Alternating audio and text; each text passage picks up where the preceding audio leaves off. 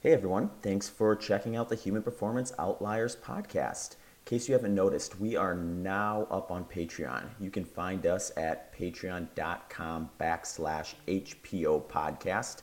You can also just click on the link in the podcast notes and it'll take you right to our page. For the listeners that have already joined us, thank you so much. Your support is greatly appreciated.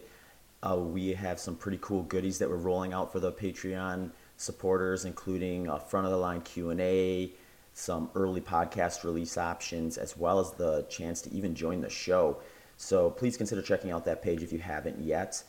Also, if you do listen to us on a podcast hosting site, if you have the option, please consider subscribing. By subscribing, you'll get the most up-to-date episode as soon as it's released. Thank you very much and enjoy the show. Zach, you want to start recording? Let's just start BSing it. We're good to go. So we're gonna do a Q&A after this one, so it'll be fun. So, I noticed that this is one thing we were talking about, the technology. Have you guys noticed that those damn little iPhone chargers? I mean, I think they're built in to only last about 6 months, so then you get roped into buying another one. Is that just me, or do they seem like they always friggin' break? Isn't that everything nowadays? I mean, it's ridiculous. I mean, you get something, they know they can make it last longer, but they hit you up for another $20 for a damn new cord or something every few months. It's crazy. Well, and I noticed sometimes mine like half break, so like they get little a little frayed at the edge, and then the phone charges way slower because it's not getting all of the power through it, and then it's just frustrating because you wait twice as long for your phone to charge up. I do think there's, I mean, speaking of conspiracies, we love all our conspiracy theories here, but like it was like years ago when they came out with these razors that were like, 4 or 5 blades, and man, you could shave for 6 months in a row on one razor, and it would never get dull, and they really worked. And then somebody caught on to that, and I was like, damn, these people aren't buying enough razors. We better make shitty razors that get dull quicker. I swear to God, that's what happened. I don't know. Did anybody else notice that? I mean, it was just... Cars too, man. Cars. They just break all the time. They're designed in. And have you noticed when you take it into the garage, then things break immediately afterwards? I think they have some sort of auto function for making everything break, This is what's happening. This is an overlying theme, and I think we can roll this into nutrition, how they're feeding us to make us break and require more money to fix ourselves. So Phil, hey man, because I remember you messaged me. I can't remember where. It was a while, about a year and a half ago, something like that. And you started talking about this crazy carnivore and asking me about that stuff, and we kind of went back and forth. And then it looks like you adapted it, and so you've got a great story to tell. And you started a Facebook group. I think it's called 100% Carnivore and Beyond. And I want to get into the carnivore stuff. I want to get into your story because I think it's pretty interesting, a little bit of your the But I also want to get into the and beyond stuff because that stuff is kind of interesting. We could talk a little bit what the and beyond means, and maybe get into some of the other crazy stuff you guys are up to over there. But let's just get a little bit of your story, little Phil, if you don't mind. Yeah, sure. It's been really strange becoming this meat guy because I've got this sort of background in spirituality and music and all that kind of thing, and so now to suddenly become like that is weird with the YouTube channel. It seems to be this sort of new thing, and whatever I post and blog about, there's somebody underneath arguing about meat, or sending me death threats like yours. Oh, you yeah, did when you put stuff up about the best death threat gets a prize. I think that's hilarious. But we all get that. Yeah. So yeah, it's been funny. I've been in a sort of yogi community for a while. I was born in '62 in England and ended up here up north in this sort of TM, Transcendental Meditation community, which I don't really have anything to do with anymore and haven't for the last 10 years. But it kind of brainwashed me into the vegetarian thing. So I was vegetarian for a long time until I bought a gym, and I ran a gym in '97. I wrote my first book on diet and Ayurveda and stuff like that in about '96. And I just re-released that, and I had to change the diet section. That was a load of rubbish. The rest of it was good. But and I started eating meat again in the gym when I was training hard, and my body was crying out for it, but it was still mixed in with the carbs. And I knew how to get people big, but I never knew how to get anybody lean, and either they did or they didn't, depending on their sort of, their insulin sensitivity, I guess. And then after I sold the gym in 2001, I kind of remained predominantly veggie, but I went to the sort of pizza and pasta end of vegetarianism, and got pretty fat and sick over the next 10 years. And then in 2010, I came back from a holiday in Thailand, and I'd had a few warning signs over the years, but I came back from this holiday, and suddenly one ankle blew up. And that was my right ankle, and then the left ankle blew up about a week later. And then my knee and my wrist kicked in again, that I realized had been also probably ticking over since the early 90s. And my back had been bad for ages. And then I got so sick. And eventually they diagnosed it as psoriatic arthritis, sort of early 2011. And with my vegetarian brainwashing, I decided the best thing to do would be to become extra vegetarian and go vegan. And then I went kind of raw vegan and ended up at 5'10", I ended up at about 125 pounds, really emaciated. And I'd lost all my muscle. And I suppose I was about 10 pounds heavier than that after the vegan thing. But then I went keto and discovered all the cold thermogenesis and stripped the last of the fat off. But honestly, I looked kind of like Dr. Greger, after that. It was pretty extreme. And so it took me a long time wading through, just studying hours and hours and hours a day and trying every single Goji Man protocol and all that sort of thing. And it never worked. And eventually, with keto and with introducing all of Jack Kruse's type of principles, I discovered his site. And a lot of that was incredibly useful once I could decipher it.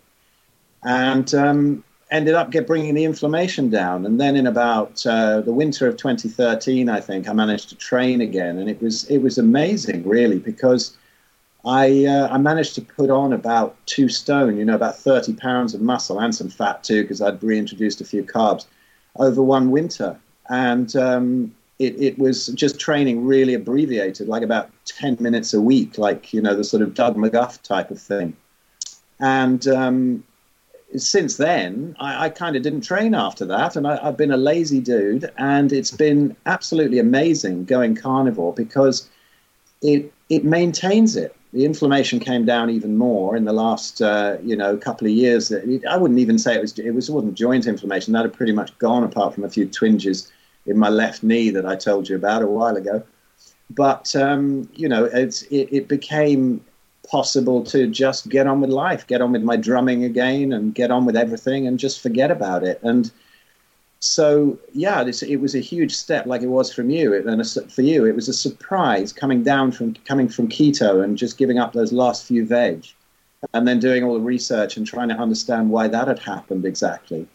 And, putting all these principles into place, including the Beyond stuff that you were mentioning, it's been really miraculous. And I think, I'm kind of ready to start training again. It's about time to do that. That'll be interesting to see what happens there on Full Carnivore, because it keeps you in such good health and such good shape. I stay lean while I'm stuffing my face. And at 56, that's not bad. I think I'm the only sort of 56-year-old guy around here I know without a belly. And I don't pound the streets, and I don't do anything like that. So it's been a fascinating journey, and it's so much, the simplicity of carnivore, I think, is beautiful. So yeah, that's where we are now, really. And yeah, that Facebook group you were saying, I started it for about 10 friends, and I think there's 4,500 people in there now, and it's fun. It's a kind of a naughty, irreverent group, and it's kind of amusing, And yeah, so that's kind of enjoyable. And the YouTube channel seems to have gone nuts, and I get probably not as many threats as you, but enough to keep me going. So yeah, it's fun. It's fun. Yeah, I mean, it's good to see the story. I think this is something, and you kind of glossed over this a little bit. Psoriatic arthritis is destructive. I mean, it's a horrible, horrible condition to have. I mean, it's literally debilitating. It's life-changing in a negative way, and to having treated literally thousands of arthritis patients over a career, arthritis usually just doesn't get better. I mean, it really doesn't. I mean, you can mitigate it, you can manage it, but it generally is a relentless process, particularly these inflammatory arthropathies. We've got all kinds of immunosuppressant drugs, immunomodulating drugs, corticosteroids, prednisone, things like that. And it just doesn't get better. And I think it's so fascinating seeing rheumatoid arthritis, psoriatic arthritis, even regular arthritis, really kind of going away. And I think that's revolutionary in my mind. And so I think it's the more people that hear about this and try it, I think the more information we're going to get. And I think it's, what's causing it. It's hard to say right now. Certainly, there does seem to be at least some component of diet. I mean, and whether I don't know if you listened to the episode we had with Chabatothon a while back. And we're talking about the things that tend to disrupt gut permeability and cause increased gut permeability, and the seed oils being the biggest culprits, followed by some of the medications, and then various different plant foods, including dairy. Dairy was in there too, so I can't say it's all good in the animal world, but I mean certainly dairy seemed to have an impact, and so. It is fascinating, when you get in social media and you believe me, it's a very polarizing stance we're taking here. And there are people that are willing to go to any length whatsoever to, sort of oppose what you want to say. And all you and I are doing, Phil, is just telling people, hey, this works for a lot of people's health. Why don't you try it? And you start out doing that, and all of a sudden you're the devil, you're Hitler, your soul deserves to roast in hell, and then you go back and you punch back a little bit once in a while, and then all of a sudden you're being mean. And I have Dr. Joel Kahn telling me, oh, you're a mean guy because you had the audacity to question veganism, and I'm like, well, look, you're out there, preying on 14-year-old girls and telling them that, live kind, don't eat this little pig. And now they're going to get a nutrient deficiency or some malnutrition problem. And then you're going to sell them supplements on top of that. What puzzles me is how many vegans have come to me, even ones who've argued with me for years. And they've they'll send me a message one day going, oh, my thyroid's blown up or something, or I've got this terrible digestion. And I get them again and again, even after I did a Buddha at the Gas Pump interview, which is a sort of spiritually type channel. It's a wonderful channel. I was kind of really honored to get on that. And after that, I kind of mentioned it, and a few people got in touch with me, even some kind of spiritual teachers who felt they'd sort of lost their awakenings, if you like, after this. And take one look at them and say, hey, what are you eating? Man, what are you eating? And it's all the grains and pulses, and they sometimes get a bit outraged that you might suggest it could be something to do with eating an Indian diet, in the Northern Hemisphere. And I've even had somebody come to me recently, a really cool guy, and I can't say who he is at the moment, but somebody kind of high up in the vegan world who has contacted me, who's going to make a big impact, I think, when this comes out, about him coming over to carnivory. And it fascinates me that with all this evidence, the hundreds and hundreds of videos now on YouTube of people breaking on the vegan diet, and the huge evidence that you're putting out and everybody's putting out about how it really isn't such a compassionate thing, and yet still there's this enormous militancy. It really is a religion. It's I didn't realize, when I started that group, I put something up in the pin post saying, hold back on the vegan bashing, but now I kind of let it go because I think it's important to really drill this in. Some people just say, oh, well, if everybody wants to eat like that, and absolutely. I don't do everything optimally, but at least I know. I think my message and yours is not to tell the whole world to do it, but just to say, hey, it's there, and it's a really good healing modality, and you should try it. If you've got some kind of chronic disease, it's well worth a try. I mean, look at my mum. My mum at 93, she died earlier this year because she had a couple of bouts of pneumonia. But last year, or was it the year before, I can't remember, but we reversed her breast cancer on this. And I've got a little talk up on YouTube about that with pictures. She was kind enough to let me use the pictures. And the breast cancer just reversed. I mean, and basically, I'd say that was a carnivore diet and a £5 bottle of iodine. And it amazed me how it just completely vanished. This horrible tumor that was coming through the skin, and it just reversed. The skin went back to normal and everything. Whether the actual whole of the lump would have disappeared, I don't know. But it's not about getting rid of the lump, is it? It's about reversing the process of what's going on. The lumps are just really your instrument panel to see what's going on. I think that. Ivor Cummins was mentioning about the religion of cancer on your podcast, and how you just can't touch it, you can't talk about it, and if you suggest that there might be another way around apart from these devastating chemo drugs, you get horrendously shouted down. And I tend to sort of steer clear of it, although I've seen amazing results. You know, Andrew Scarborough, who has done quite a few interviews, who's on my group and he's on your group, and his brain cancer and whatever. It's amazing the stories out there. And I mean, he's hardcore, isn't he? He's eating grubs and worms and organ meats and everything all at once, brains and mealworms. Yeah, he's a character, Andrew. But yeah, it's there's so much evidence out there. It's amazing that there's such a backlash about it. Crazy religion. Well, we broke that rule when we had Professor Thomas Seyfried on the show. We definitely went into the cancer stuff. What you say makes a lot of sense. And the other thing I always kind of find interesting is, like, to me with diet and nutrition, like my big kind of like more or less holistic view is like, ask yourself, are you happy? Are you healthy? And are you enjoying life?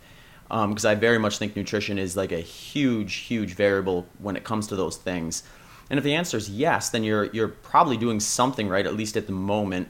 But if the answer is no, it's probably worth exploring. So then when you have some of these movements that kind of turn from, here are our benefits, these are what these can be used for, to let's see what else we can try to convince people that this is going to do that is either just plain wrong or false or kind of in the gray areas where you kind of it gets weird. And I think you see that. I think, you know, veganism is one of the biggest ones out there right now with that potential, because, you know, they looked at what benefits people have had from a vegan approach, and you can make the argument of like, well, coming from a really, really poor diet, you know, a vegan diet is probably better, sort of thing, to like this religious fervor where now it's like, okay, I don't feel good. This is no longer working for me, but I have to stick with it because all my friends are vegan, or, you know, I've been doing this for so long, or it's the right thing to do, so to speak. And then it becomes this motivation to stay the course despite not being healthy, despite not being happy, and despite not enjoying life any longer. And that's where I think it gets really tricky and where it gets hard to kind of simplify nutrition, which I think is hopefully the goal for most people, like simplify it so that you can make it sustainable and, you know, stay with it. It's like, you know, the one I always like is the diet after the diet. So like if your diet is something that you're going to have to drastically change somewhere down the road, then I think either hopefully you're doing that because you're in such dire straits that you need to kind of reset, then, you know, get something that's more or less sustainable, which I think you probably see like more in like the real chronic obesity world. And then like, but like, I think the question people should ask themselves, can I do this long term? And that, I think that's a good question to ask. and I think with the carnivore movement, I think the cool thing about that is it gained momentum. And I've said this in other podcasts too. It kind of gained momentum after there was like a little bit of a paper trail. Like you get Charles Washington's Zeroing In on Health group, where, you know, I think they're up to like almost 30,000 people there, and some folks almost 20 years on. So it's not necessarily a question to me like, is this something that people can stick to? There certainly are people who have found it something they can stick to. And so I think those are all just like, you know, kind of interesting thoughts and ways to kind of go about this whole nutrition stuff. Yeah, I've found it incredibly easy to stick to. I found it much easier to stick to than a keto diet, where you're constantly working out grams and things like that. You know, I'm really lazy and I don't have a scientific or a mathematical brain. And so trying to work all that out is very difficult. But what I'm seeing is such beautiful results of people coming straight onto this. There's all these things, you know, all these things that I had to learn about, all this detox thing and all these things you have to unlearn that are probably nonsense, really. Oh, you know, do this detox and that one and juice this and then reintroduce that and then can it really be that simple? This is what puts people off, I think, that it just seems to be so incredibly simple. So I had to just sit there, you know, a couple of years ago and say, I'm just going to throw out all of this knowledge. Okay, so I've studied diet for like 30 years. I've gone crazy at it. And I understand when Vegetable Police decided to go carnivore and Goji Man made that video, you know, you should do this and do this protocol and do that one. And I had to listen through it, and I thought, I've tried all those, and I'm just so glad it's behind me. It's crazy. This way of doing it seems to be so simple. Is it for everybody? I'm kind of interested in the way Jack Kruse looks at it. That looking at it through the lens of light and deuterium, and is it that that all these chronic diseases could have some kind of a root in deuterium in the cell, and the cell not being allowed to turn itself over? There's no autophagy, apoptosis. This isn't happening, and so cancers grow, and as they drink deuterium depleted water and get their diet low in deuterium, get all the carbs out and all the plant matter out, then these things tend to resolve and cancer mops up. I don't know if you saw Dr. Laszlo Boros's talk at Vermont 2018, but it was wonderful. He's one of the leading researchers into deuterium. But it was a wonderful talk, and also I think it's an hour 12, but exactly on an hour, on the last 12 minutes, he goes into this lovely story about his brother, he's had a twin brother who was also a doctor, who got cancer, and he went for the chemo and died. And just after his funeral, Laszlo Boros went and got checked, and he found he had cancer too. And he'd been researching into this deuterium thing, and he said, well, I'm just going to take it into my own hands. I'm having nothing to do with chemo. And all of his relatives, of course, they said, well, this, you should go for it and whatever. I think like a lot of relatives do. And he got rid of his, and he's around today, and he's fine, and he's talking about it. And I think Jack's got quite a point here. And all the influences that might deplete deuterium, like sunlight, getting enough sun exposure, and that kind of thing. And so, to me, it's looking at it as what would nature do. Up here in the north of England, you're not going to be eating a banana in the winter, and so it's not a health food. This is why the paleo movement seems to have missed the point a little bit, where they're going, is some food paleo or isn't it? Well, where do you live? If you're totally healthy and you got your feet on the ground and you got lots of sun exposure and everything else is right and you're happy, you're not stressed out, you've got a great family life, and you pick a banana off a tree and eat it, it's not going to do any harm at all, probably. But if you're insulin resistant and you're in a high-rise block of flats in the north of England and you eat it in the winter, then this is going to do you some harm. And I think this is the thing that to show people that it's very possible that meat is our reset food. You eat a steak and some corn, and then you tell me, vegetarian, which one comes out the other end. Which one is identifiable. So what is digestible? Because they go crazy when you say meat is the most easily digestible food. And so if it's that easy on the gut and it's helping the gut to heal up and everything, well, this is obviously a huge part of all these chronic diseases. Is it the first in line of the chain, or is it the light unbalancing all of our circadian biology, or is it the deuterium building up in the cell? What is it? Is it chicken and egg? What's happening first? But I think, whichever part of that wheel of health or wheel of ill health you attack it on, one thing leads to another, and it all creates a wonderful whole package of health if you get it all together. That's why I put Beyond in the group, really, because although a lot of people will heal from a carnivore diet or a keto diet, there are a lot of people like me who need to implement all the other stuff too. I think I was, I think I was just more of an idiot than most people. I've always had a great idea about pretty much how to keep myself healthy, at least moderately healthy, but I didn't, because I've got this sort of self-destructive tendency, and I've had times where I've gone nuts. And so I think my psoriatic arthritis was perhaps more deep-rooted than most. I see people just go carnivore and it clears up. And some people it doesn't. Maybe you have to look at the light, and you have to look at your EMFs, and you have to look at emotional balancing and all the woo-woo stuff as well. Anything can really come into this. Having spent all that time in the TM movement and whatever, I've sort of seen a lot of this woo-woo stuff implemented, and that's kind of the only side they've got. And now all these guys up here, my old friends, are dying of cancer, and they're all vegetarian, and it's very sad, but they won't change from their diets, and that's probably what's wrong, along with a few other things. They got a few woo-woo things in place, but they're not enough on their own. You have to look at the whole picture. It's a huge picture, health, I think.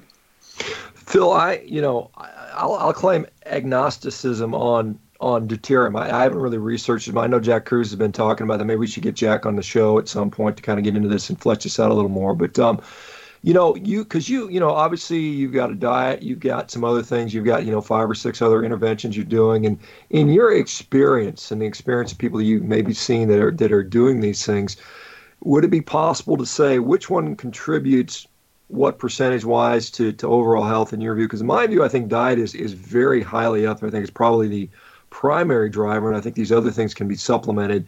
But is there a sense of saying, well, how much of this emotional balancing gives me 5%, diet gives me 50%, or exercise gives me 10%? Have you been able to kind of figure out relative contributions? I mean, obviously, it's a whole package, and obviously not everyone can do all of these things. I mean, there's practical considerations. We all can't run around drinking deuterium depleted water and doing this stuff. I mean, it's some of it's financially impractical for some people. It's lifestyle impractical for other people. So if you had to say, these are my top 5 things and this is how much significance I would give them, could you hope to guess on that right now?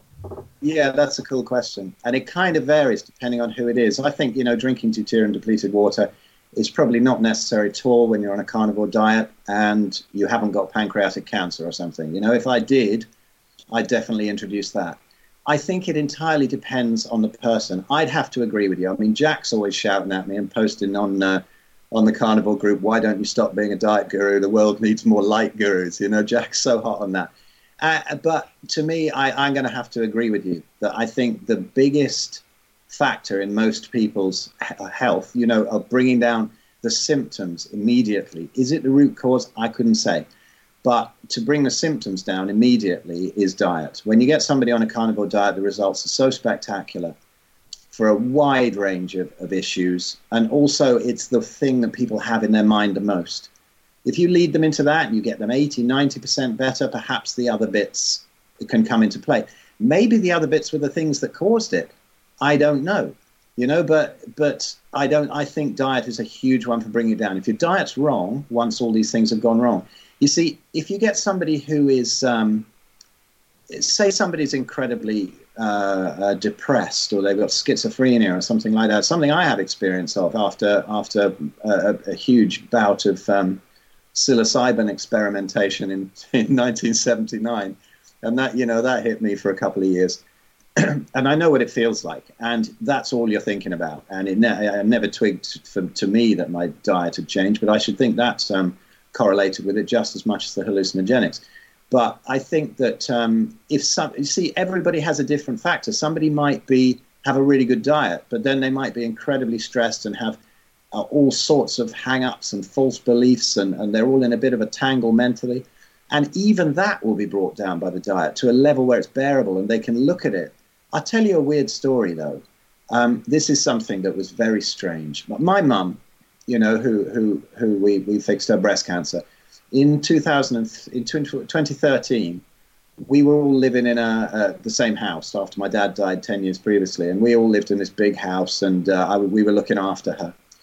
And, she was difficult, my mum. She really was. And then I started seeing my girlfriend, who I now have kids with, around 2006. And she's a saint. She'll put up with anything. But my mum, she was kind of difficult. I won't go into any of the particular details, but I was pretty desperate to get out of there. And I remember reading in some particular book, this is getting into a bit of the woo-woo stuff, that, certain problems, certain emotional balances, or emotional disturbances correspond to certain parts of the body. And what's been fascinating to me with arthritis is it can hit any joint. But can any rheumatologist on the planet tell you why it's in your ankles and not in your knee, or vice versa, or in your right knee or not your left knee? They can't. They have absolutely no idea about that. And the only people I've seen who got into that are the people like Louise Hay and stuff like that who've written these books about understanding your body. And I mean, so many people have found benefits. Now, finally, it got too much for me, and I said, hey, we can't do this anymore. We're moving into a house, and you're moving into an apartment or whatever nearby. We still looked after her. And 2 weeks after, you try all the sort of emotional freedom technique and Byron Katie stuff and all this kind of woo-woo stuff, and sometimes you can really unwind something. But sometimes, there's no excuse or no substitute for getting the fuck out of a situation. And we did. And within 2 weeks of moving in here, in 2013, my ankles, which were always the worst joints, I could barely walk on them. They're really inflamed, really swollen, disfigured. They healed up. Bang. There was no change in diet. There was nothing. And there's this whole kind of emotional thing of the ankles are concerned with not wanting to run away, nor trying not to run away from something that you need to run away from. So that was really fascinating to me, because at the time, other joints were still affected. I mean, to the point where I really couldn't play drums. My right wrist was in a terrible state. My left knee, my neck, my back, one of my fingers was like a sausage. All of these sort of things. And none of that calmed down, but the ankles went. Completely disappeared and never came back. So the thing is, I hadn't got on full carnivore yet. I'd only just started getting into keto, and that was really calming things down. But what happened there? I don't know, totally unscientific, but I've seen these sort of things happen. But yes, my first line of attack always is carnivore. And then you can sort of lead people into the subtler things. And is it useful for everybody? No, because some people are probably completely together. I mean, I take you two guys, right? I mean, some people are kind of pretty lost about their life path, but you two guys have got a real good focus on stuff. You've done the most extraordinary things that blow me away. I mean, the times that I've linked your stuff, Zach, to vegans who keep banging on about rich roll, saying you absolutely need all these carbs. And, this kind of thing blows me away. You two guys have probably got really good life path. You understand that. But a lot of people are really lost, and anything can do that. Or is it just that destabilizes the gut as well, and that the meat helps heal it up? I don't know. I don't know at all. I can only tell from an individual person. When they Skype me and I do a consult with somebody, you see, I don't pretend to be a doctor or anything like that, but I do have an idea about all the factors that can upset the body and create ill health, and just sort of putting it back into fooling the body into its ancestral state, thinking that it is in its ancestral state a bit more than living under artificial light and watching telly. That can, all of these little things can do it. And some people, it's obvious, they're not eating too bad, but then you talk to them and they say, well, I'm on my computer all night, and have you got iris on your computer? Have you cut the blue light? Are you wearing some shades? No, I'm not. And then you see that this is disrupting their sleep. And however good your diet is, if you're not sleeping more than an hour or two a night, your body's just not going to work. And so it depends entirely, I think, on the individual case and who is unbalanced in one particular area of their life. Say you two guys, probably very, very balanced emotionally, very sure of your life path, having a great time, but diet. So therefore, diet would probably be the main thing. You see what I mean? That's the way I look at it. It depends, individual people. Yeah, and I think, when you look at some of this stuff too, like you have to consider some things. And I know, like, the big thing now is like, oh, well, it's a placebo effect. You believe it's going to work, so it does. Or, what else did you change? Or is it just like a positive due to eliminating like maybe a couple things that were causing problems, and you got rid of, like 90% of stuff that would have been just fine in the process. And yeah, I always think about, like, because when I got into kind of a low carb approach, back in 2011, part of it was not necessarily like my athletic performance was starting to suffer, but I was like, waking up 3 to 4 times a night to go to the bathroom and stuff like that. And when I tried the low carb stuff, that was one of the first things that kind of corrected itself, was my sleep. I was able to sleep through the night consistently. I went from planning like 10, 11 hours a night so I can make sure I got 8 to 9 to just, if I needed 8 to 9 hours of sleep, I'd go to bed and then know I was going to get that and wake up right up after that. And, for me, it's like, you can tell me that's a placebo and, all this other stuff, but it's like, at the end of the day, what would you want me to do? Go back to a high carb approach and just assume it was a placebo and hope that works? It's like, it's kind of funny to me, like, the different directions these all take. Well, I think the placebo effect is a very powerful thing. You see, from the carnivore point of view, I have a reputation, in the group as being a bit woo-woo. But then from the TMers point of view up here, I'm absolutely heretical and I've thrown everything out. But you see, the thing that fascinates me, has always fascinated me in life, is not following one path or another, but dispelling the bullshit in any path.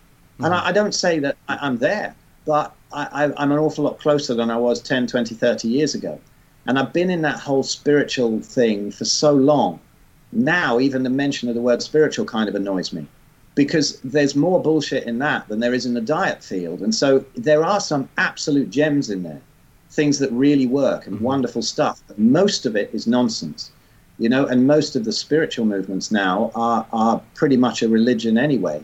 And they say, oh, we're not a religion, we're spiritual and all that. So, and some of the things that they get indoctrinated by, you know, just in the same way as we've been indoctrinated with food pyramids and things, then they have some Indian guy who came over in the 60s and started saying, oh, don't eat meat because it's unspiritual.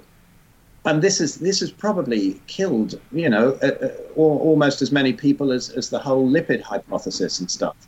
So it's a matter for me of just digging out the crap. Mm-hmm. If I found something tomorrow that was better than carnivory, I'm on it. But I've been through every single dietary approach. I haven't just come from a SAD diet or just come from the. I've tried everything, and so I can't see where I've got left to go now in diet. And it's the one with the most bullshit built up around it, isn't it? You know, there's everybody saying this and saying that, but everybody's devil is meat. This is the evil. And it's uncovering that for people that's taking the most time. It's funny, you know, I can talk to somebody, I can talk about light, and I can talk about this and that and grounding, you know, getting your feet on the ground, getting out in nature. And they go, yeah. And then you say, oh, and eat just meat. Oh, you know, don't be so ridiculous. And then you have to spend a month sort of disassembling that brainwashing and coming up with all of this stuff of why really probably every ancestral tribe knew it. It's very based on Ayurveda up here, you know, all the theories of Ayurveda in up here in the TM community and among many spiritual communities. They're very influenced by Ayurveda and they end up eating all this rice and dal and pulses, lentils, all this sort of thing. But actually, if you look in the real old texts, they're saying there is nothing so nourishing for the body as fresh meat, and they're equating it to amrit, which is nectar. You know, and this you can find in the old texts of Ayurveda, and everyone's ignoring that. But the best Vaidyas in India will say, yeah, this is the same. My son went out to, I have a son of 28 as well as my 3 and 9-year-olds. I have a good spread of kids there. And my 28-year-old went out for Panchakarma treatment a couple of years ago in Kerala, with Panchakarma being the Ayurvedic treatment of sort of detox and blah, blah, all that sort of thing. And he was there with a true idea, not one of the westernized ones. And he said, well, what would you have done with my dad? He sort of cured himself on bone broths and fatty meats and that kind of thing. And they said, oh, yeah, we'd have done that. You know, connective tissue, brains, bone broths, fat. And he was blown away. And so was I. And this was the first time I started to look into it. And I thought, hey, every culture's probably known this apart from us. And in the last 100 years, we've built up this nonsense around it. If you read that Stephenson book, you know, where he's living with the Inuit and whatever, and when he's talking to doctors back then, they seem to be much more open. They're going, hey, that's interesting, rather than don't be so ridiculous. You get your 5 a day. It's the brainwashing has built up and up over the years. So for me, in any field, whether it's diet, spirituality, you know, or the biohacking community, it's trying to weed out what's nonsense and what isn't. That's what I enjoy doing, really, not following one particular dogma. Yeah, I mean, it's you're very correct in the fact that we've had, I don't know, 50, 70, 100 years now of a concentrated effort. Some people will say it originated with religion via things like the Seventh-day Adventist Church and how they basically founded the American Dietetics Association through Ellen White in 1917, and the message has been, you know, let's get meat out of the diet, fruits and vegetables are our salvation, you know, and then of course we've got the Kellogg's Corporation and the cereal manufacturers, you know, which are who've, you know, significantly influenced the dietary guidelines as well, you know, and so we've got this, you know, not even one generation, but probably about 3 or 4 generations now where we've been sort of, it's almost been like a intentional brainwashing, I suppose. And then, you know, we've got countless examples of cultures where they didn't do that and they were doing fine. And the problem is people will say, well, these people didn't live very long. You know, the Inuit, you know, they lived X amount of years, or cavemen, they only lived X amount of years. And, you know, my always it's kind of interesting. When the Inuit were first stumbled upon, by Russian explorers back in the, I guess, probably mid 1800s, they found that they were living as long as anyone else. Their life expectancy was just as long, and they were, largely considered free of disease. And that was about 45 years of age, which was about the average world population back then. And it takes into account, infant mortality rate and so on and so forth. And so we have this, perception that diet somehow leads to life expectancy when really it's, sanitation, access to fresh water, wealth is probably the biggest. If you want to live long, live in a rich country and make a lot of money, that's probably that's the best dietary advice I can give you as far as, longevity. But I mean, we have this, Phil, it's pretty obvious. And here's the thing, because, and again, not to continue to do this, but, veganism appeals to young people, and because young, healthy kids are young, healthy kids. I mean, people conflate youth with health. And, it's not till you get to 30, 40, 50, 60 years of age, you kind of get really in tune with what health really means, because when you lose it, you figure out pretty rapidly what that absence of health looks like. When I was 20, I could eat whatever I want. I go out drinking, I could do, and, I bounce back and I'm great. I feel great. I look good. I was physically fit, lean, muscular guy. But, as time goes on, those things change. I think those are the better people to test this on. Someone like yourself, when you get some life-altering disease, you can tell what's healthy and what's not. And we have this sort of perception that, we're unable to assess our own health, which I think is ridiculous. You have to have some doctor poking you with a needle, and you're waiting on the mail to come in to say if you're healthy or not. We don't need to do that. I mean, you can literally look in the mirror and assess your own health probably as good as any physician can. And I know that's heretical, and a lot of people disagree with that, but I strongly feel that's the case. And, hopefully more people wake up to, sure, there's uses for advanced testing. And, if you're sick, we can do that. But, I mean, my goodness, most people should never even need to go to the damn doctor. That's how it should be. I mean, we've got this, you have to get your preventive medicine, you have to get your preventive checkup so that we can potentially sell you a drug more likely. But really, I mean, I'm a physician, you can argue about that. People argue about that all the time, but I've not literally gone to the doctor more than one or two times in my whole life because I don't need to. And that's how people should live. Exactly. Yeah. And, the side of medicine that I love, people say, oh, are you against medicine and stuff? I mean, the stuff that you were doing out there in Afghanistan or whatever just blows me away when I was hearing about you talking about this stuff with putting human crap in bombs and whatever. I mean, it's just unthinkable, and the stuff that you dealt with out there.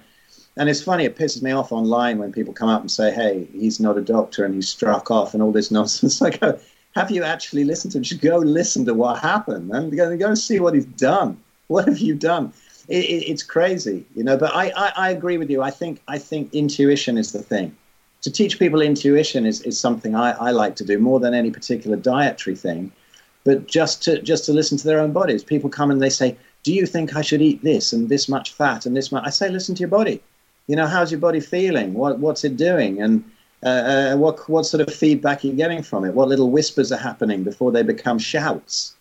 And that to me is the biggest skill of all. But you have to take away an awful lot of the addictions, probably, because a lot of people say, well, hey, if I listen to my intuition, what I want is a big bar of chocolate and a tub of Haagen-Dazs. And of course it is, but that's not really your intuition, is it? That's just the addiction that you built up over the years. But once you've been on a carnivore diet for a while, I find the intuition is fantastic for diet. Keeping it just to diet for the moment is, some days I'll wake up, like this morning, I thought it's a lamb day. I've got to have a leg of lamb, and I've got to have that, and I've got to get some bone broth. I've got to put some butter in it, some salt and pepper, and tip that on it, and have loads of lamb in a kind of bone brothy soup. And some days I think about that and I think, oh, that's revolting, and I can't handle that. What I need is steak. And the subtler intuitions that you have are probably what's needed. And then some days that I absolutely have to get some prawns or shrimp, as you call them, the big ones in the shells, and fry them up with some butter and have them and chew up the shells as well. And that's all that I could think of. And other days I think, my God, imagine crunching up a prawn. That's no good. And it's those subtler things. And it's lovely when you see people heal and they get on. Like you said, you can tell when you're ill. It's like they say about bipolar people, isn't it? They're like everybody else, only more so. And I think you can feel that with a diet, with diet, with illness. If you've got a leaky gut, you can really tell what hurts and what doesn't, because you don't have that protection anymore. And so all of the things like the stuff that Georgia Reed's saying about the plant toxins, this makes so much sense to me. And Chris Kresser, somebody said it before that, I think, this is why when I was sick, really sick, if I had a bar of chocolate, I felt nothing much. But if I ate some vegetables, I used to get some joint pain. More joint pain, let's say, because there was always joint pain in those days. And I used to wonder why that was. And now I've seen certain things with the plant toxins and, all the toxins bound up in that cellulose, taking it further down into the gut, maybe activating Klebsiella, which has a quite a strong correlation with all these arthropathies. And then it starts to make sense what your own body was telling you. You see, people get this scientism thing. Where are the studies? Where are the studies? For me, I think I can see which studies are crap and which aren't just from what's happened to my own body. I enjoy the studies that back up what happened to my own body, like that wonderful study from the World Journal of Gastroenterology put it up on PubMed or whatever, and it was 64 people who were really constipated, and they took all the fiber out of their diet, and they probably thought that they were all going to explode. And they all got better. I mean, all of them, not like some of them a bit, but and the conclusion was we're going to have to seriously reassess the role of fiber in our diet. And so many people are walking around with these awful digestive conditions, ulcerative colitis, Crohn's, even just IBS, but they're walking around with this and they think I need more and more fiber. And it's like suicide, really, if you're in that state. And it's a very difficult leap to make, to think that you can actually have no fiber when meat sits in your colon and rots, rotting flesh in your colon sticks there. And I've never had such good digestion. And I used to be terrible. I used to be blasting the toilet to pieces 6-7 times a day minimum when I was on all these carbs and grains. And now it's just heaven. I never think about it. I sometimes feel like waking the missus up and saying, look at this one. Isn't that perfect? Look at that turd. And it's just a joy to have an arse that works again. And I have no fiber. I mean, absolutely zero. So it's obviously nonsense. It really is. And I see it over and over again, don't you, in the groups. Okay, they have some problems in the first month, or perceived problems, thinking that they're constipated when they're probably not, actually. And even if they are, it tends to pass. But now my digestion's amazing. I couldn't imagine going back to something that was be like swallowing a Brillo pad with dynamite in it. Well, and the interesting thing to me with the whole like time of digestion conversation has been like somewhere along the line we determined that speedy digestion was optimal versus like a long slow digestion, and I'm not sure where they're getting that information from. I mean, maybe there's something out there that they're pointing to, but for me, my thought is like, well, if it's going through slowly, perhaps your body is just trying to withdraw as much as it can from it. Whereas if it's passing through fast, it's your body saying, we don't want this in here. Let's get rid of it as quick as possible, which is why it comes out in basically the same chewed state it went in. And, like if you're having those personal situations, I think that's probably when it's a good time to start examining, like, what is actually going to be good for you versus not. Exactly. Yeah. I mean, I see it so much, so much on the group. So many people have been ex-vegans. This is the thing. When people say, what proof is there? People laugh at it, don't they? And they're always having a go at Sean when they says, oh, here's a doctor who takes notice of Facebook groups. Well, I mean, for goodness sake, there's like 30,000 people on there, and you're getting such an amazing cross-section of things. And are all these people liars? Are they all shills for the meat industry, as they like to accuse me on YouTube? And I keep saying, what, hook me up. I don't know who's going to pay me. I'd love it. I'm happy to put that info out, even if I'm paid for it. That's great. But it's really happening out there, and it's the new there's an expression, the next Buddha is the Sangha. The second coming of the Buddha is going to be the crowd. It's going to be it's going to be the people as a whole. And this is what's happening, and hopefully this will be obvious to see for some people. I always point people to the Facebook groups. I say, listen, go and join vegan groups. I join them. I don't troll them like they troll ours. You just watch, and you just chill out and have a bit of a laugh and this and that. Sometimes my heart goes out to them so much because there's some really ill people on there. There's some people, I see people with horrendous arthritis on the vegan groups, and they're saying, oh, well, I have this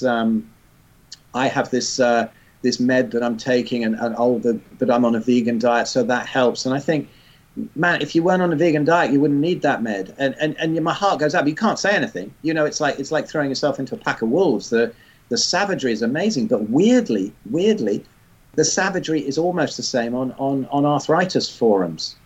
They're so caught up in the fact that some doctor has told them that they won't heal, that they don't heal. And I can put my book up on there I even put it up for free. I got away with it for a while, and I gave away when I brought it out last year or the year before, and I put it up for free, and I gave away I think 4,000 odd copies in a couple of days.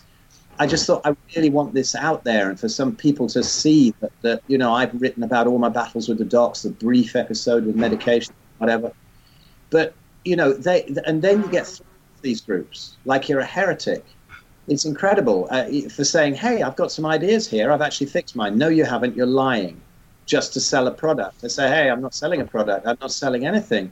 And this, I think, is a great shame. Now, I always imagine, I have a fantasy of, imagine the guy with cancer going into the doctor, and he gets the news, and the doc says, you got 6 months to live. And quite often they're dead in 2 weeks, 3 weeks or something from the fear, or a few months later from the chemo. Whereas they probably had it ticking over for 8 years or something, and they didn't know.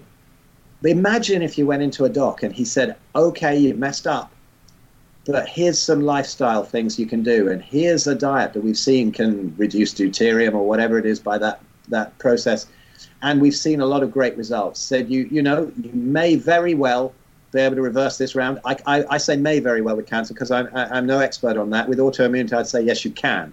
Instead of saying you're incurable. Imagine a doctor saying, do you know what, I'm excited for you. Because not only are you going to get rid of this, but you're going to learn so much in the process. It's why I called my book, Arthritis, the Best Thing That Ever Happened to Me, because it's hell at the time. But when you've gone through it and the stuff that you learn, and I think illness can be a real blessing. So to imagine somebody walking out there going, hey, there's hope, and people have come through it and been better than they were before, never mind just reversed it. They've become more confident. They've become better people. They've become, less critical of things and less dogmatic, or better husbands, better wives, everything. And for a doctor to say that, I've said it, people, when they've come on to me and there's something I know that you can reverse, like diabetes or arthritis, I know that even if they don't reverse it, they can get 95% better. And you see their eyes light up. Suddenly they've got some hope, instead of a doctor saying, you're doomed. Because that's what they said to me. And I have to say, this rheumatologist was really sweet, and he had a big heart, and he really cared. But he said to me, you're going to be sick, this is not curable, and you're going to have pills for the rest of your life. And you walk out of there devastated. Mm. Phil, let me, have you been back to that rheumatologist and said, hey, look, bud, my psoriatic arthritis is gone? Because I think that might help open his eyes a little bit. I know I've seen some patients that have done that, and they get to their doctor, and their doctor's kind of scratching his head going, never seen this before. How many of them, actually look into it, I don't know. But one of the points, and Tim Noakes is great about this. We had him on a while back, and we talked about the wisdom of the crowds. That's something that, he had been saying, and I definitely got that. I definitely said that, look, there's something here. And, you could look at Western A. Price, Travel the World, the dentist looking at different cultures and different tribes and examining them. But I don't, the way I look at it, you can examine people today in that same question, and it may be via social media. You can have a collection of 10,000 people who are essentially a tribe. I mean, they're all collected in one place, and you can start examining them, asking them questions, and you can get valid information. We have this sort of thing about how we define science. Science is merely observation. It's basically making multiple observations and then coming up with rationale for doing that. When we do one of these huge epidemiologic studies where they hand you a questionnaire and tell you to fill this out, and then collect the data, that's no better in my view. I mean, it's probably worse in some cases because, it's like we're gonna have asked you to remember what you ate, for the last year, how many times a week you ate an apple, for the last year. No one can remember that, but we're perfectly willing to call that acceptable science because it's been statistically analyzed and been blessed by the appropriate peer folks. But if you want to just go ask 5,000 people, did this diet work or not? And, most of them say yes. That's now considered not science at all, which I think is dangerous. And I do agree. I think what we're seeing more and more that people are getting this. We're using social media as a tool to advance knowledge. It's probably going to lead to more knowledge advances than anything else, in my view, because you have such power of scale. I mean, you can, the cream rises to the top. The results matter. Like I said, if the diet doesn't work, people are going to abandon it. I mean, it's pretty, with carnivory, there's no ethical, there's no religious affiliation. There's no ethics attached to this stuff. It's, if it doesn't work for you, why the hell are you doing it? That would be my counsel. Why are you doing anything if it doesn't work? If it clearly doesn't work, give it a little bit of time, and then if it stops working, do something else. I mean, sure. But yeah, did you go back to your rheumatologist and say, hey, look, man, what's going on? Well, I had two rheumatologists. The first one was the real sweet one. He didn't seem to know anything, about exactly how to fix it. So I did go back to him in the early stages, and I said, this is really clearing up, and I'm doing it with diet, and I explained to him. And he said, yeah, at some point come back and tell me, what's going on. But then I changed rheumatologists. And when I really did get a lot better, I did go back to him. I wasn't planning on it. In fact, early on in my healing, I had this horrendous sort of violence in my head towards rheumatologists. And now I don't. I realize, everybody's just doing their best. But I was like, all my frustrations were aimed towards the rheumatologist. And they were so, this guy seemed really sweet to start with. But then he kind of turned a bit. And then this appointment came up. So I did go back to him and I said, listen, I'm doing really well. Check this out. I said, look, I'm looking in your waiting room and everybody's really overweight and everybody's sick. And, it's actually a hospital of rheumatology right near me. And the first thing you smell when you go in is cakes and toast, in the shop. And that's what they've got. And they've got all these vending machines. And all these people were sitting around eating biscuits and whatever, waiting to go in, and some of them on crutches. And I sort of danced in. I said, hey, look at this. Look what I've done. And he said, you've got to take some methotrexate. It's going to get into your heart, and it's going to get into your lungs, and you're risking malignancies. I'm like, man, look, I mean, is something that's reversing it like this really, do you think that's going to be increasing my chance? No, you need to be on methotrexate. And I was like, do you think I had this arthritis from a deficiency of methotrexate? It isn't that. And he got so angry. He got so angry with me. Seriously, he wouldn't look at me, wouldn't do anything. He started frothing at the corners of his mouth. I'm not joking. He was shouting at me that much. And I said to him, I said, that frothing like that can be a sign of some heart problems. And I just legged it out. I didn't go back. He was so angry. And I thought, I don't understand the mentality of a lack of curiosity. I just don't see that, really. I don't. And when it's always with the studies, like Malcolm Kendrick said, didn't he, that somebody put in one of these studies, these peer-reviewed studies, they buried in the text, phone this number, and get a case of champagne, and nobody phoned up. Because people probably don't even read them. And so all the people screaming out for peer-reviewed studies, they probably just tick them off because they're their mates, I'm sure not always, but nothing is reliable. We're all humans. Nobody's perfect and bringing out these perfect studies. You are alone with your intuition. It's scary at first, but after a while, it's incredibly empowering that you don't need the doc all the time. You can generally figure out what's the matter with you, unless you got a bone sticking out because you've come off your motorcycle, and then you don't stay at home and have a little rub down and a cup of tea. You go to the hospital. Yeah, I mean that. And it's a sad story that the doctor is so unwilling to I love that methotrexate deficiency causes psoriatic arthritis. I mean, and I literally think there's, that's the same thing with, I saw that when I was in my medical training, people talking about we need Lipitor, a statin in the water. We need it in a drinking supply. Humans are suffering from a deficiency of some drug, which is just absolute insanity. But hopefully more people that do end up reversing these conditions, whether it's arthritis or depression or some other thing, will go to their doctor and say, hey, look, I'm better and this is what I did. And if enough people do that, maybe 1 out of 10 of those doctors will actually catch a clue and snap, and then we can slowly kind of turn this thing around, because it's just kind of this horrible miasma of hopelessness. I mean, it's so crazy out there. But Phil, I mean, I think that's good stuff. Let's talk about light, because I know you're being you're like the, I don't want to call it, I mean, if Jack Kruse wants to make you an archangel of light, one of his disciples, because I don't, I'm aware of the effects, but I haven't studied it extensively. I try to minimize the stuff, get off the phone after a certain period of time. I don't walk around with blue blocker glasses or, stuff like that. I just think there's a point of practicality, and there's a point of, what's going to make how much of a difference. But what can you tell us about that briefly, and then we'll probably let you go, because we got to keep people from. Well, I don't know. We can talk longer, I guess, Zach. I don't care. Whatever. Up to you, man. I'm okay. Whatever works. Yeah.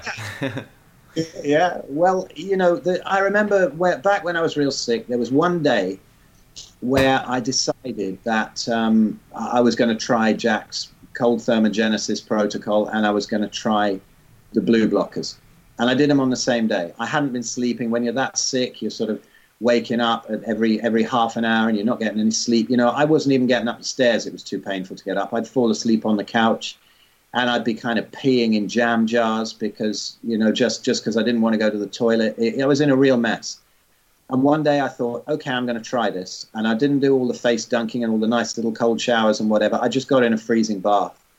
And I just went straight for it. At that point, you're just so desperate. And I got out of that bath, and the inflammation was down probably 70, 80% just after a 5-10 minute cold bath. And I thought, hold on, we're onto something here. And then I put the blue blocking shades on, but I was so skinny at the time, and I had no insulation on me, and I was just shivering all evening, and I thought, I'm never going to sleep. I remember being able to get up the stairs, but I went to sleep in my son's bedroom. He was away at uni at the time.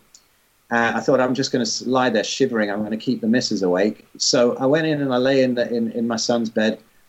And I thought, I can't get to sleep at all, Next thing I knew, I woke up 11 hours later, and I hadn't even moved position. And it was the best night's sleep I'd ever had in my life. And at that point, I thought, Jack's really onto something here.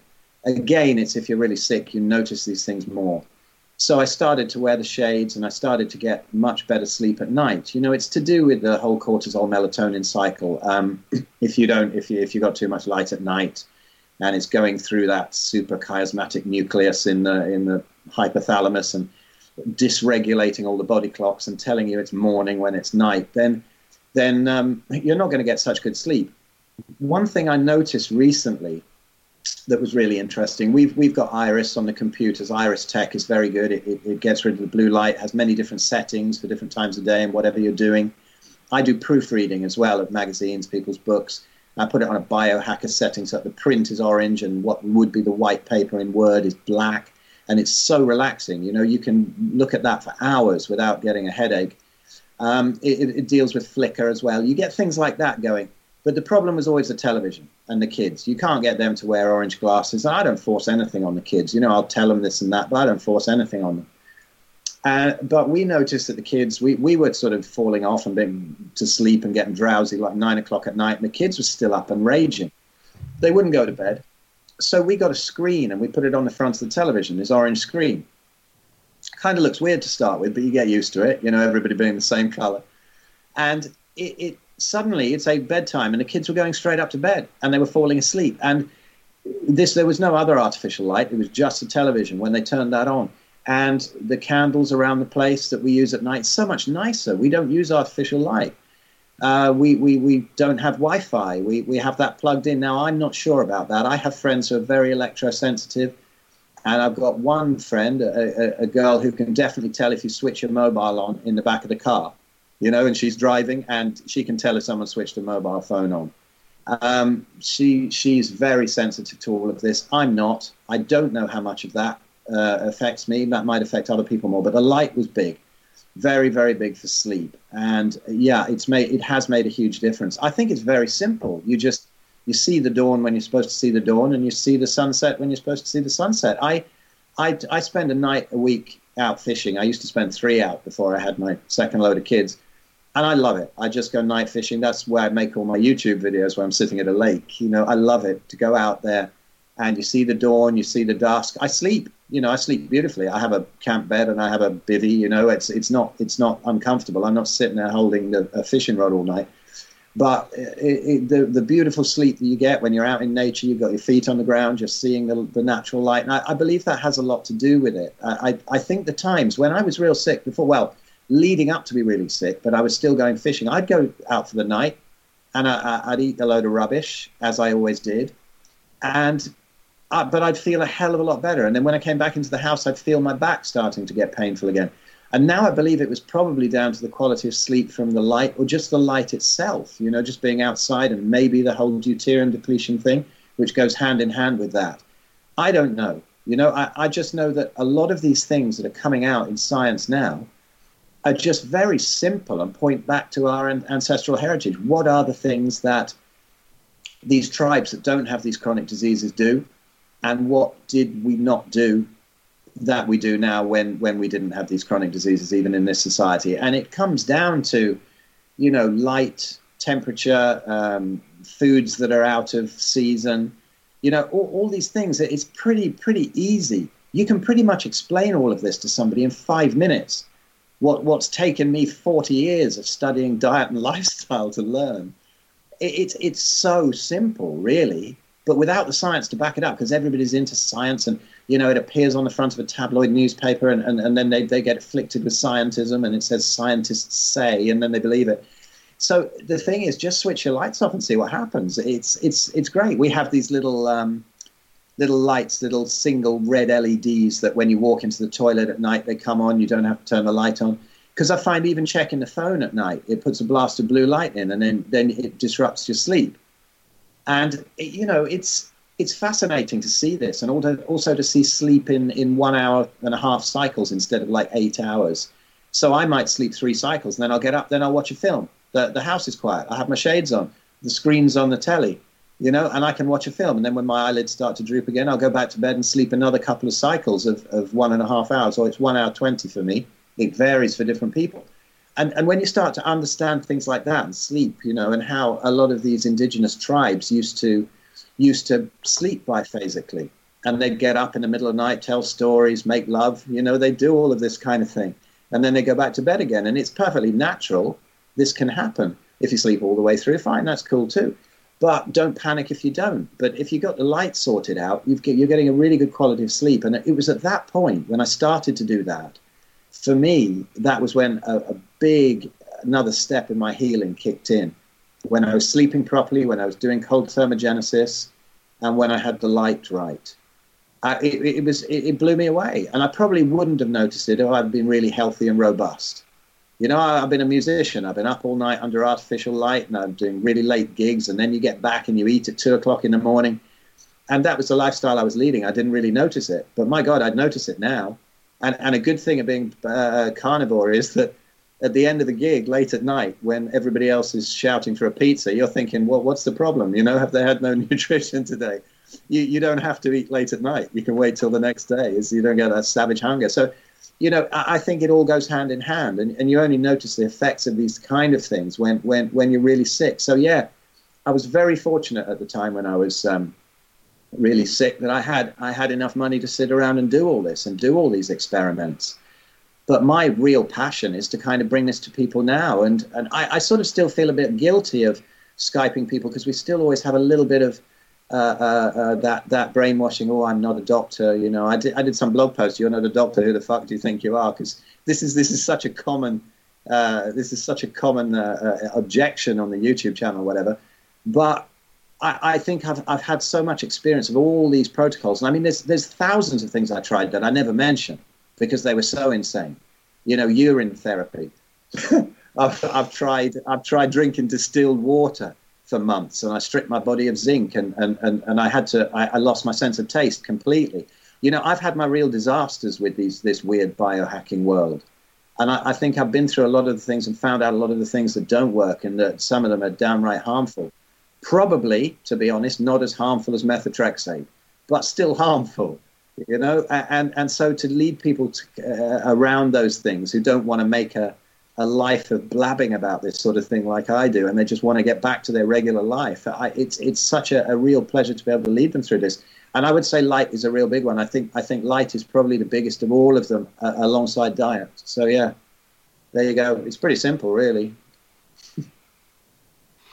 Yeah, it's kind of crazy how we now, you know, even just we're taking it one step further with the fact that we fear the sun now. We don't want to get outside.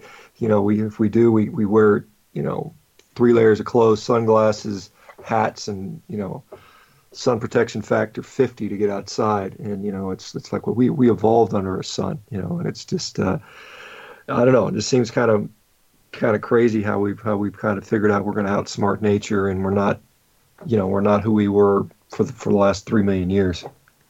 Sun exposure is another thing. When I was sick, and even before, for about 10 years, I avoided the sun. I couldn't stand it. I used to have a fan on my drum kit to even play a gig, to blow into my face, because I had really, really bad rosacea and just hot flushes and boiling hot all the time. And if I went out in the sun at all, it felt horrendous on my body, and I'd burn really, really fast, and I didn't feel well, so I'd avoid it. So now, having gone onto this kind of diet, what I'm seeing a lot is, as well, my sun tolerance has gone up massively. The whole rosacea thing, I mean, I had loads of things: fatty liver, cysts on the liver, kidney stones. I had from juicing spinach. I had a ton of things. It wasn't just psoriatic arthritis. And they've all pretty much cleared up. You know, there's certain things, the little scars of things I'm left with, like my left knee might never quite go back to how it was. All the other joints have. There's all sorts of little things that have happened. And now if I go out in the sun, I have this ridiculous English skin where I'll kind of go bright red from the neck up, but start to tan now from the neck down. But I don't burn. There's no pain. There's nothing like that, you know. And there's scars that we have from our past abuse, but my God, they get mitigated so much by this carnivorous diet. Like the times that I've seen, I saw a great story. One guy who's sort of red-haired and pale-skinned, and he couldn't go out in the sun. And I sympathize with him, because my missus is from Tanzania, and she's jet black, and she can stay out in the sun all day. And if we go on holiday, you know, I get to see her for about 15 minutes a day. It's difficult. I'm inside having a steak or something.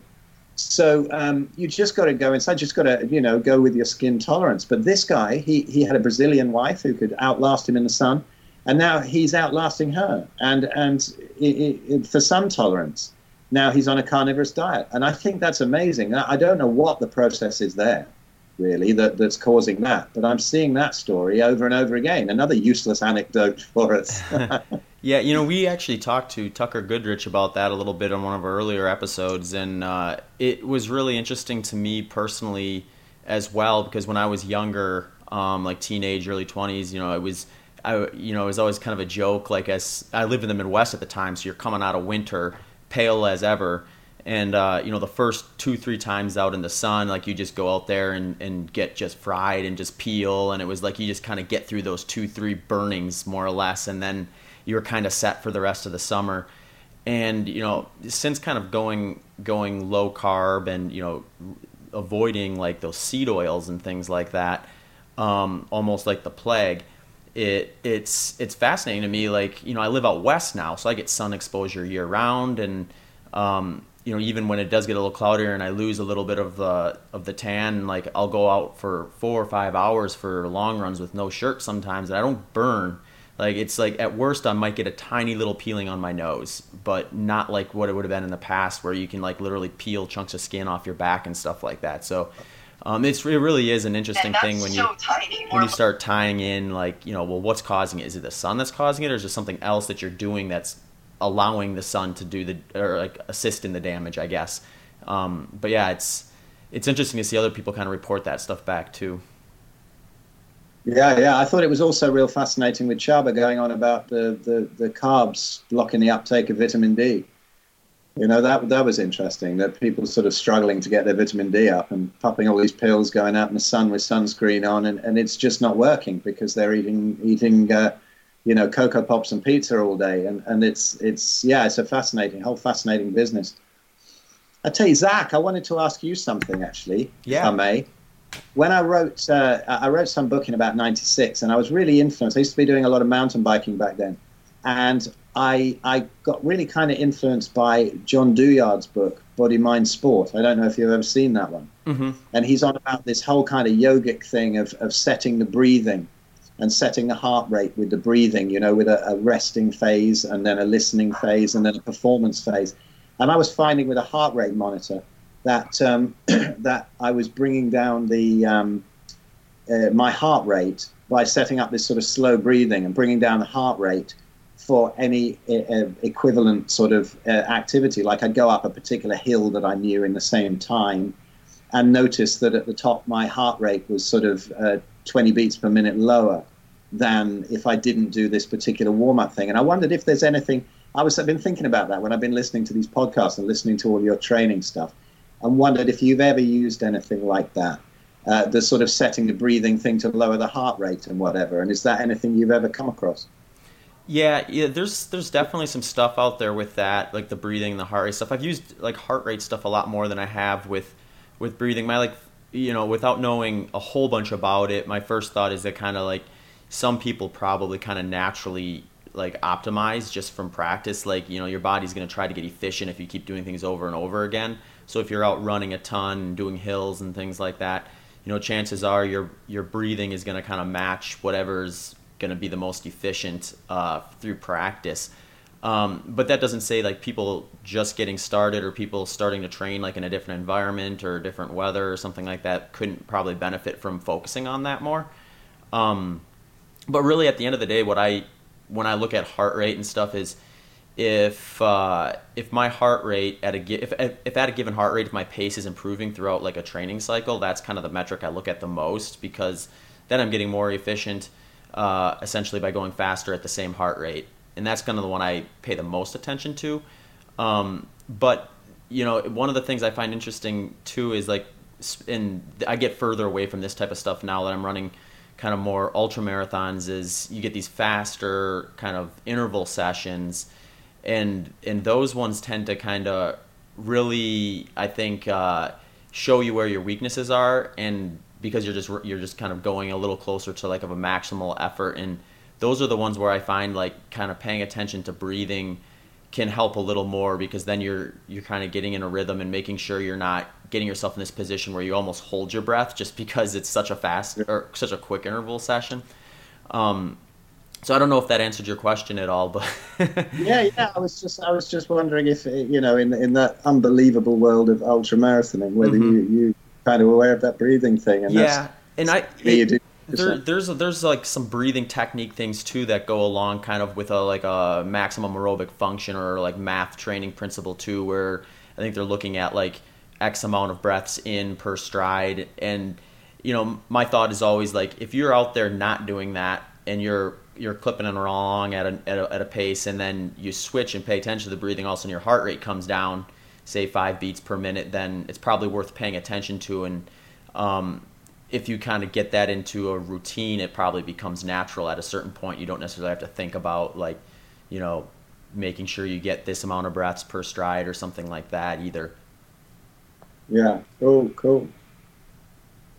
So, yeah. What else you got for us, Phil? Anything else? Any other final stuff? Zach and I are going to do a Q&A, and so yeah, cool. Our endurance, imagine. I should say, actually, my endurance is quite good. I don't have to have a refeed like some of these other folks do. But we want to respect your times too, as well, Phil. So what else? Where can we find you, Phil? What else? Any other final words of parting wisdom from someone who's been around for a while? Oh man, I don't know. I think we've covered a load of stuff there. We got into some good things. There's all the beyond stuff, all the woo-woo, the light, the everything, And that's cool. I mean, I can be found at my website's called pureactivity.net. I believe just philescott.com points at that now, and you can find, you know, books and consults and whatever if anybody wants to chat to me. I'm really happy to take people through some of this weirdness and some advice as well on the carnivory if they're autoimmunity or whatever. I've got Twitter. I don't know what that is, but I think Phil Escott is something. That's a funny one. You're into Instagram. I haven't figured that out yet. I suppose I better get into that at some point. But it just takes so much keeping up with the Facebook groups and stuff. Yeah, we've got 100% Carnivore and Beyond. That's nice and irreverent and funny. It's quite amusing to join. We go on about some lunatic stuff, and delicate snowflakes probably better not venture in there. What I'm really excited about, though, what I'm really excited about at the moment is I'm just in the middle of, I'm almost at the end of doing the videos. I think I'm 5 little videos from the end of it. I'm putting together a course taking people all the way from this. I want to take people from diagnosis to getting better. I want to take people through all these aspects with aspects of confidence and to give them action plans to look into all these things, take them to all the right people to take away their doubts about these kind of things, and meat and fat and all the stuff that's built up around that, to take them through all the light and deuterium and cold thermogenesis, emotional balancing, absolutely everything, and then give them these kind of work plans underneath. So putting together a course for Teachable at the moment, and that'll be out soon. So come and get on the mailing list if you're interested in that, and I'll you'll get some news of that. But I'm really quite excited about this. I started it off and I thought, can I do this? And I thought, yeah, I'll do some kind of 8 videos, and I think I'm on about 20 at the moment. I can't seem to run out of things that I think of. I think, and I'll cover that, and I'll cover that, and I'll cover that. So I'm quite excited to see how this is going to go, to be able to take people through that and give them access to something like that. You know, all the wisdom of the other people I've come across as well, who have been tremendous mentors, and take them all through that. So that's what I'm kind of excited about. So that's where you can find me. Phil, I'll just comment on that, because I think this is an interesting general philosophical discussion, because we have a sick populace, and we have a mechanism by which we're supposed to get better. That's to go see your doctor, go into the healthcare system, and that's highly regulated, and it's regulated who can do that and who can dispense medical advice and so on and so forth. And, for many people that doesn't work very well. And so when you have these people that do these alternative type things, a lot of people consider those people substandard, unregulated, dangerous. I think ultimately the market will dictate, what your results are going to be. And so if you want to hang a shingle out there and say, I'm Phil Escott, and I can help you cure your psoriatic arthritis. No, I'm not a doctor, but this is what worked for me, and you want to do that, I think more power to you. And hopefully we don't see a crackdown on that where people aren't allowed to do this. I think it's, I think for me, it's I'm going to call it the subtraction method, because it's not about adding things and pills and powders and potions. I'm not going up against the doctors.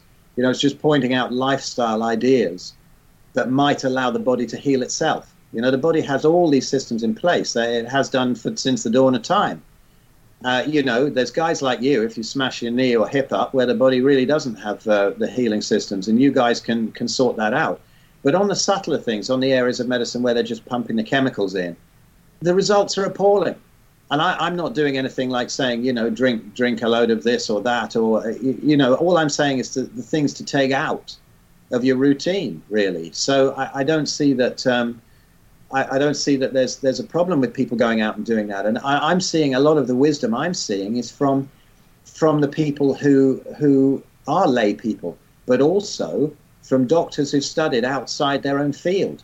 Yeah, I find that surgeons and neurosurgeons, surgeons, ER doctors, these seem to be the guys who are the most open. And as I've met them in hospitals as well, when I had visits with my mom and other people or whatever who I've taken in, these are the guys who are the most open and the most fun to talk to. And the other ones who are on the prescriptive side are kind of shutting down to it. And this you're right, it's going to come out. And we can work hand in hand with doctors. I'm in awe of the skills of, we have a very close family friend who's a neurosurgeon in Jordan.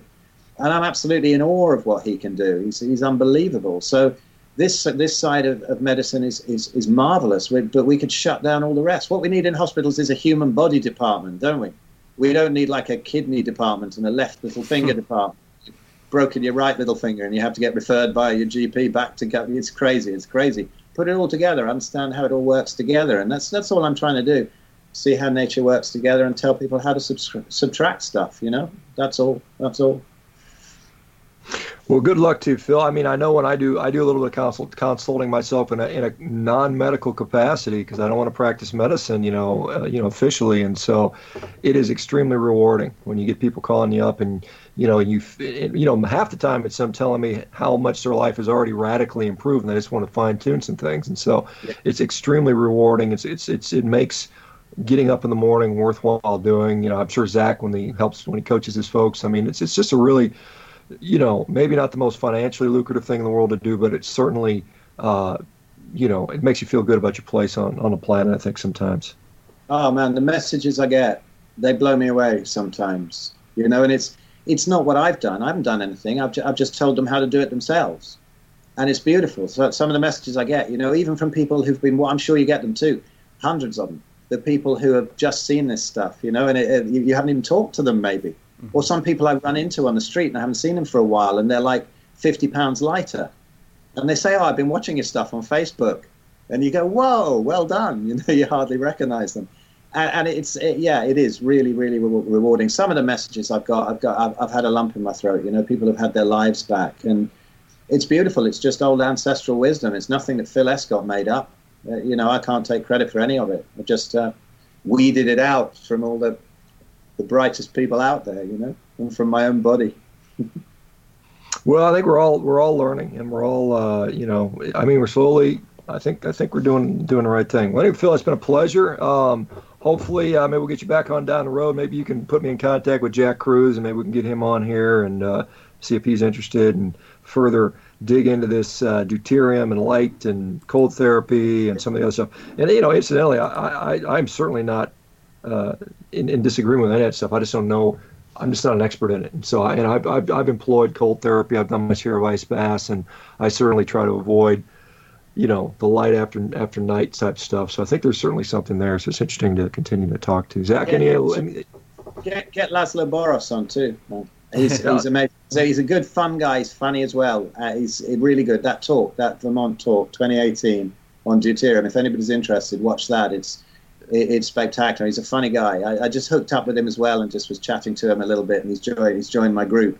Well, if you can put him into contact with Zach and I, we'll certainly. I think it's interesting. It's just trying to keep these, because we talk about meat plenty, and it's nice to reinforce that message, but it's also nice to continue to expand our horizons a little bit.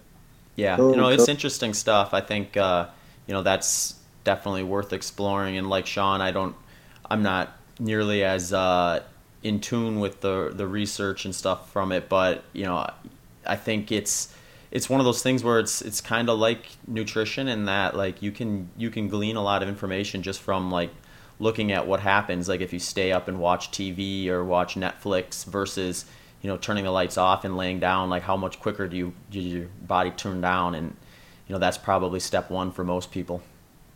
Absolutely, yeah. Awesome. Well, yeah, thank you again, Phil, for coming on. It was great to have you, and we'll share some of the links to your stuff on the show notes too, so listeners can find you. But otherwise, have a great rest of the day. And you guys, and thank you so much for getting me on. It was an honor, and it was fun. Great to meet Phil. You. We'll put it out. It typically goes on Patreon first, and about 2 weeks later, we'll throw it up for general consumption. So we'll certainly let you know, and as you know, I've been spamming your Facebook group with all our HBO podcasts. You're always welcome. I think they're brilliant. I've listened to them all. I go out night fishing. I've always got one in my headphones. So you guys are always there while I'm failing to catch fish. So it's nice to finally meet you.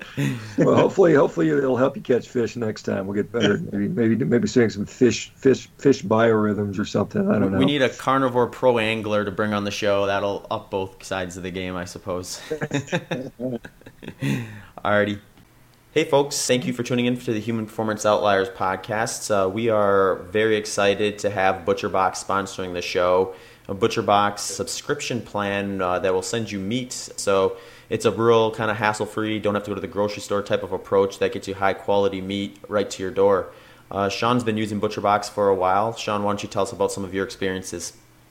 Yeah, I mean, I've been, basically mostly just going with their custom boxes. I've been going with ribeyes and New York strip steaks. They're all grass finished, antibiotic free, hormone free. They're actually pretty decently marbled for a grass finished product. I've been enjoying it. Lately, I've been throwing it on the in the sous vide and then reverse searing or then searing it up in a cast iron pan. That's been pretty darn tasty. I've enjoyed it. The consistency I found on pretty much every single steak has been very high, very good and very high. Flavor's been good, and I really enjoyed it. I think looking around at some of the other competitors and some of the other grass finished products that you might get in the store, this is actually a fair bit more economical, and so I think it's a good value, good quality, and a very enjoyable, flavorful way to get your steaks. Awesome. Yeah, and folks, if you want to support the show, go over to ButcherBox, get yourself an order of some high-quality meat, and type in the promo code HPO, and you'll get a discount as well as some free bacon, and you can eat that meat knowing that you help keep this podcast going. Thanks again. Hey, folks. Thanks again for tuning in to the Human Performance Outliers podcast. Just a couple quick notes before you leave. If you'd like to get in touch with us, you can find us at hpopodcast@gmail.com. That's hpopodcast@gmail.com. We're both also on social media. On Twitter, you can find me at zbitter. That's at ZBITTER. And you can find Sean at SBakerMD. That's at SBAKERMD. We're both also on Instagram, where you can find me at Zach Bitter. That's at ZACHBITTER. And for Sean, it's at Sean Baker 1967. That's at SHAWNBAKER 1967. Thanks again for tuning in to this episode of the Human Performance Outliers podcast.